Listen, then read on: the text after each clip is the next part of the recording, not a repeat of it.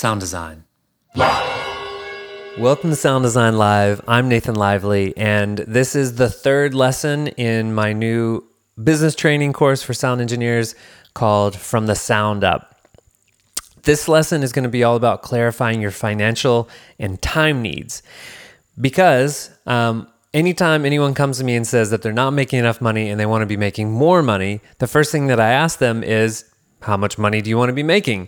And a lot of times people have never thought about that because like I was for a long time, people are just kind of chronically underpaid, or they feel like they're kind of just have been poor for so long and they just want to be making enough money to like pay the bills or make enough money that they deserve, or they kind of have these ideas, but they never really like put a number on it. And there is a number, and it's how much you need to basically pay the bills, keep the lights on, pay for your life, essentially.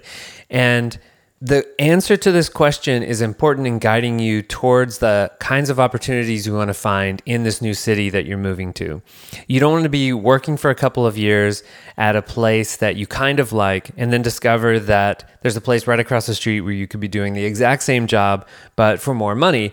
And so you were struggling this whole time to pay the bills, and you could have not had that situation. That's exactly what happened to me. So I moved to Portugal. I was working for about 400 euros a month at this concert venue.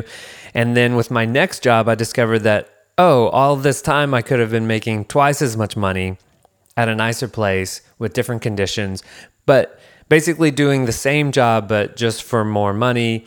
And I had the same experience in San Francisco.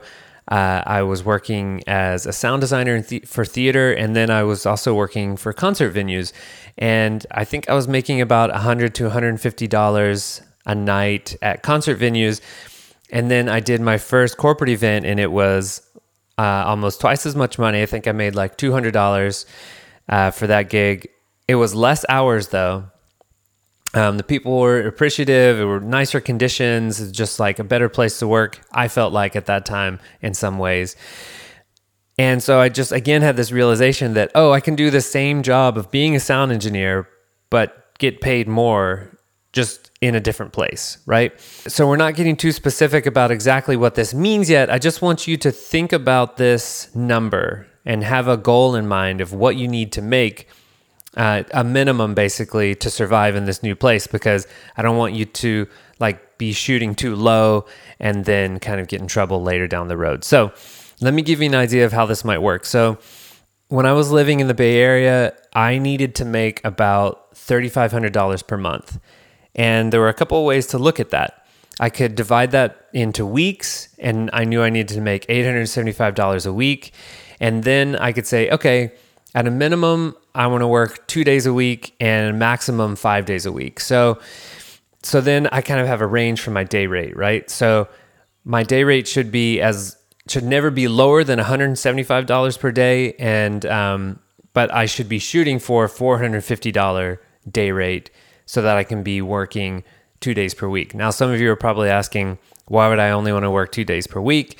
If you're asking that, you've probably not done too much work in the audio industry yet, because you would already know that a lot of times days could be anywhere from 8 to 14 to, who knows, 18 hours in a day for some of these things. So once you've worked 2 14-hour days in a row that are nonstop, maybe you don't want to work any more days that week.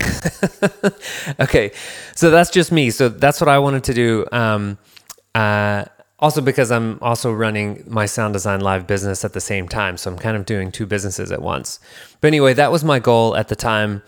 But I also knew that if I needed to, or if I wanted to take like some smaller gigs at maybe like a concert venue, I could do it as long as I was still earning at least $175 per day. So now I knew this range kind of for what I needed to make to survive there.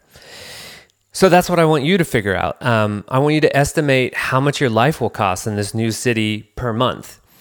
And I know that a lot of work could go into that, but you need to do it quickly. I want you to figure it out today. So if there's someone that you can call and talk to about that lives in this city, how much does their life cost? How much do they need per month to pay their bills? That would be great.